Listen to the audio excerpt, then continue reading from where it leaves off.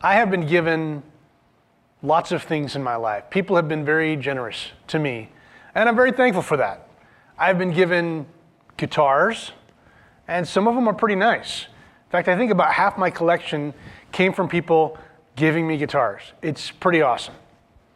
Also, there was a pretty important moment in my wife Jackie and I's life where I had a boss actually give us the money for a down payment on our first house. Talk about a game changer. That was really life-altering for Jackie and I as we were about to have our first child, Emma. That was huge. In my life, I've had people give me cars.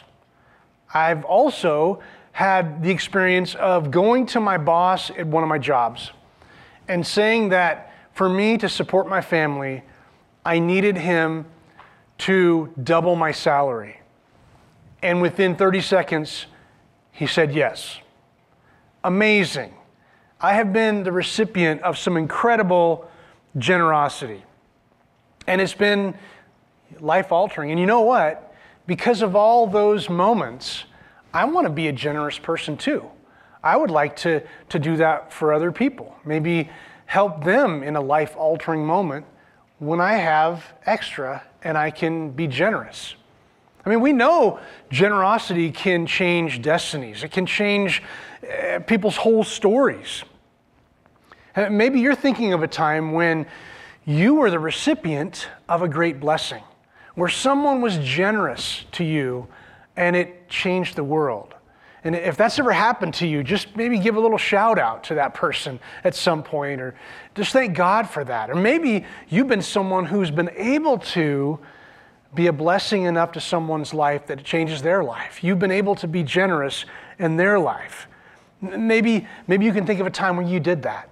And maybe you did that anonymously. What an awesome thing. And we can celebrate both of those moments where we can be a recipient of great generosity or we can be the giver of great generosity. If you've ever been in that moment, it's a good time to be thankful to God. I'm Pastor Ben. I'm glad you've joined us today here online together in this new year. And we're talking all about how we can be the kind of generous people that God has called us to be. He's called us to be people who are willing to open our hands to real needs. We're in this series called Overflow, and this is week 2. And in this series, we've been talking about that, how our generosity gives us a glimpse of the great grace that God shows to us. And last week we talked about the idea of changing our mindset, going from a mindset of scarcity to a mindset of abundance, and that we've been given more than we need, and with whatever we have, we can bless someone else with something that they need. And we're talking about generosity even today, and we're going to move that forward and talking about the idea of when we're generous, we can actually change lives. And that's what we're going to be leaning into today. So I want to say a quick prayer before we get into today's message that I'm simply calling Generosity Changes Lives. Would you pray with me? Our Father and our God in heaven, speak to us loudly and clearly through your Holy Spirit about how we can indeed be people with an abundance mindset who are willing and able to be generous and to share what we have. And all of it comes from you. Help us to be your stewards. And we pray this in Jesus' name. Amen. Overflow. Now, Jesus talked about wealth and money and finances, the stuff we have, more than almost any other topic.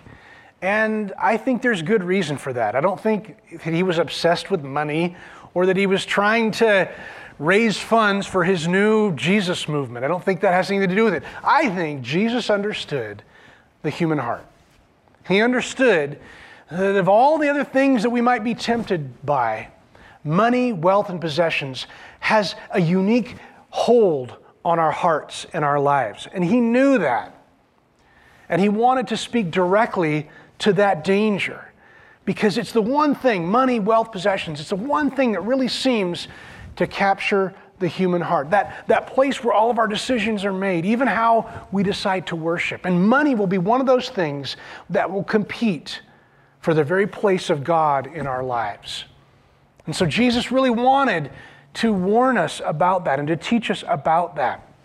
Money is one of those things that we would be tempted to put before Almighty God. It's probably why in our culture, in this country, we talk about the almighty dollar. It grieved Jesus' heart one day when a rich young ruler came up to him, was really excited, and he's a guy that had done a lot of important stuff in his life. Maybe he had achieved many great things, and he was a generally moral person. But it grieved Jesus' heart because Jesus in that moment, to that rich young ruler, gave an opportunity. He gave him an opportunity to choose. And he could choose to continue with the pathway he was on, or he could choose to follow Jesus Christ, the King of Kings and the Lord of all. And this rich young ruler was faced with a choice. And the choice to leave the path he was on was too costly for him because he was fairly wealthy. And he decides to walk away sad instead of following Jesus. And that young man walks away sad, and Jesus' heart is grieved because he had such an opportunity. But he put wealth, money, possessions, even his own career above following Jesus. In another moment, in the parable of the sower, a lot of people know that parable. It's a well-known story of Jesus. We might call it the parable of the four soils. In that, Jesus taught, at least for one of those soil types, that the cares of the world and the deceitfulness of riches tends to act like thorns in the life of a person of faith. And when those thorns start to grow and thicken and get ingrained in your life, you begin to lose your ability to be faithful and to be fruitful. The cares of this world and the deceitfulness of riches can take us out of the kind of life that Jesus had intended for us, a life of abundance. And it's a real danger and a warning to us to be careful of what those can do to us.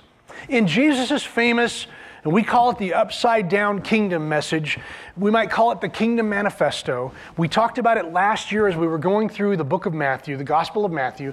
In Matthew chapter 5 through 7, we call it the Sermon on the Mount.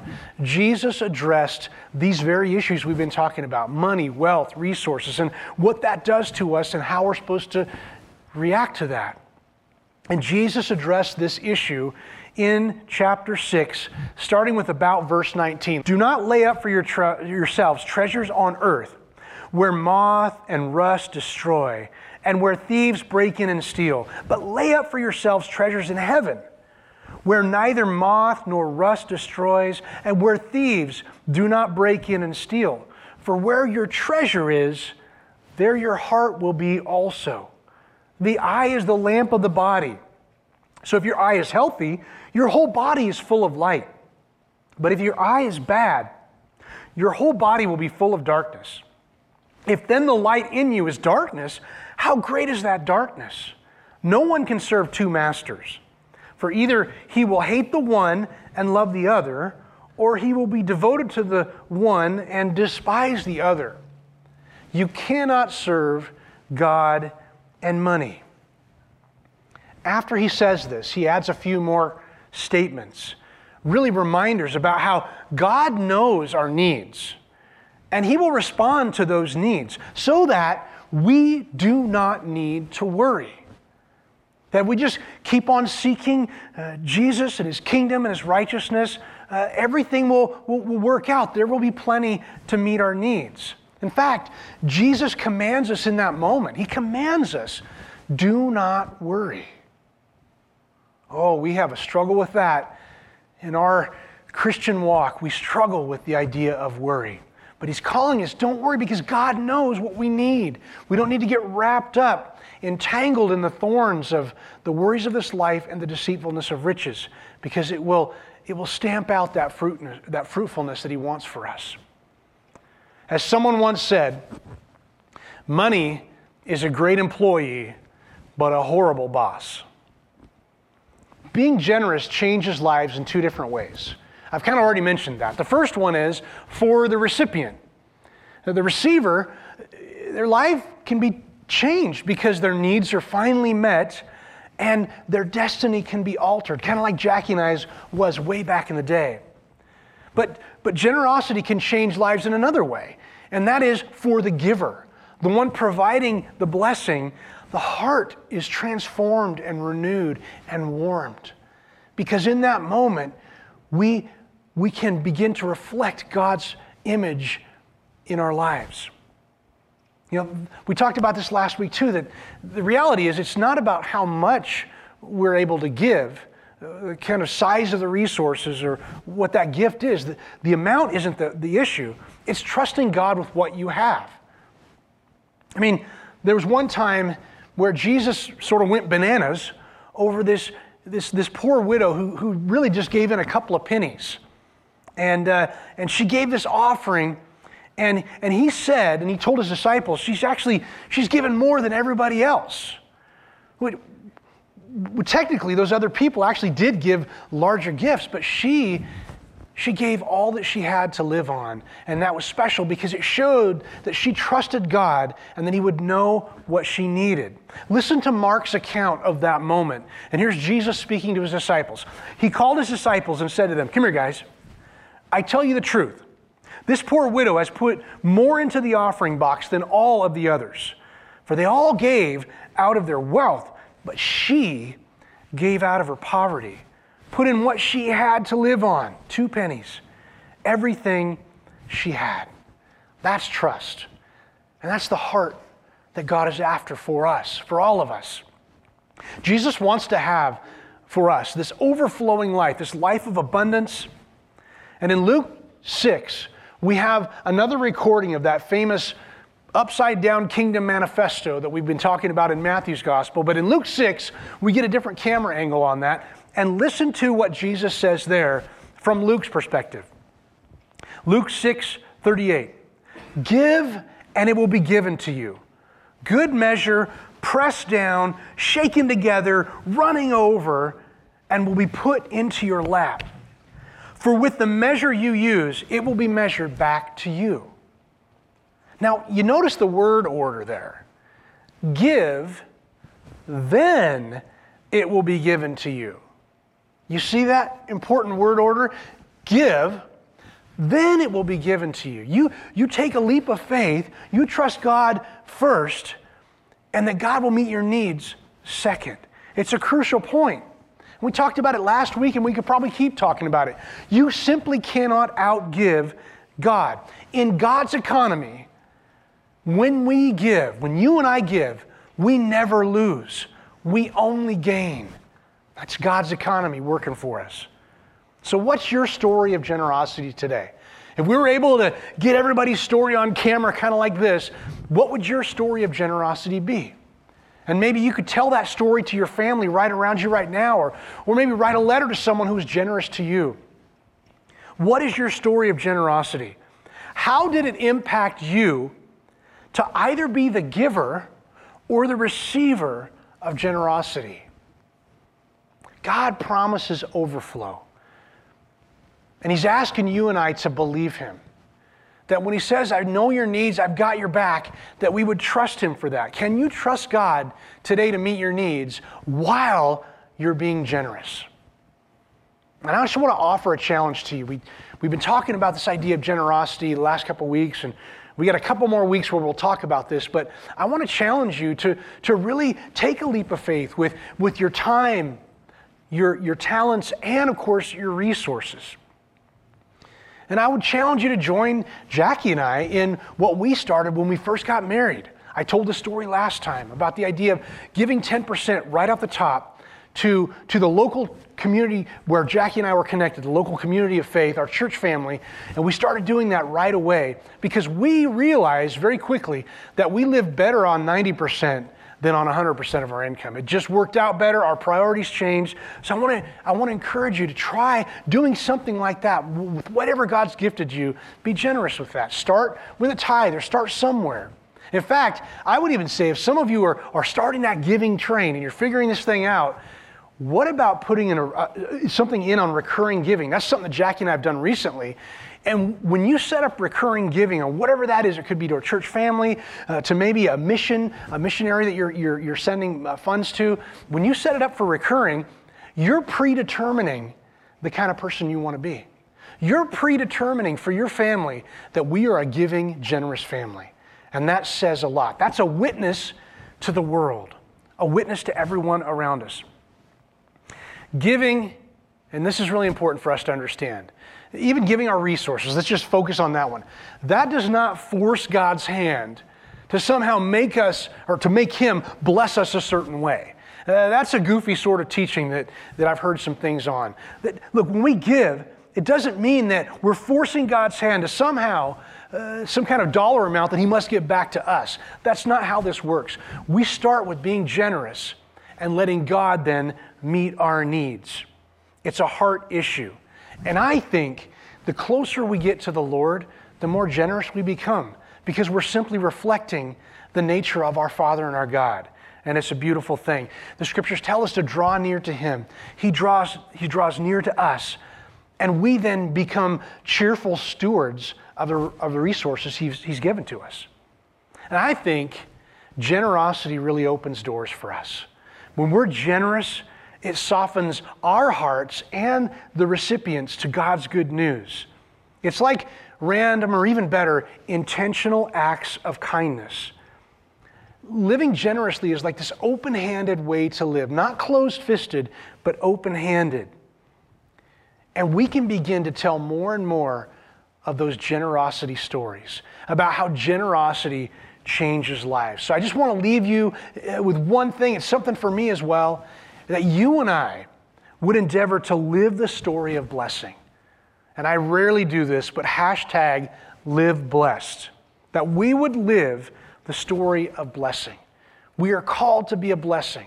God has given us more than enough, and we can be faithful even with a little bit. The blessed baseline is this, and we mentioned this already, but most of the world now lives on less than $7 a day. So that means everybody probably hearing this teaching today is blessed with more than enough. And so we can be a blessing to those around us. That's the blessed baseline, that God has already gifted us enough, and even we can be faithful with the little He's given or more that He's given to us. So we can live the story of blessing, to live blessed. Here's a couple more ideas, and then I want to pray together with you. And the first one is this. Maybe in your family, or you personally, could start a gratitude journal. In fact, I just bought a 2024 journal. It's got the days of the year on it, and I'm starting that journal now, that I could show some gratitude in the next year. And so I would encourage you to maybe start a gratitude journal. The second thing is, try buy nothing days. Those are days where you do not actually buy anything. Try doing that. It's kind of hard. That means no Amazon that day, or whatever online retailer you go after. So maybe start a gratitude journal. Try and buy nothing days. And the third thing is, embrace some anonymous generosity. Embrace some anonymous kindness, that you would be kind and generous and do it on the down low so that nobody knows it was you, but God knows. So those three things can help jumpstart this idea of living the story of blessing. And remember, we've been transferred from the kingdom of darkness to the kingdom of God's dear Son. We've been transferred from a mindset of scarcity to a mindset of abundancy. Let's live the overflow that God has called us to. Imagine all of us, say we're a church of 150, 200. Imagine all of us this week living out the story of blessing to the people around us. Imagine the kind of impact that would make on our families, our neighborhoods, our communities. Let's live the story of blessing and live blessed. Would you pray with me? Father, empower us. Give us the courage and the strength and all the resources that you have so that we could be a blessing to those around us. Father, help us to embrace a mindset of abundance and that we would live out the story of blessing this week. And we pray all this in Jesus' name.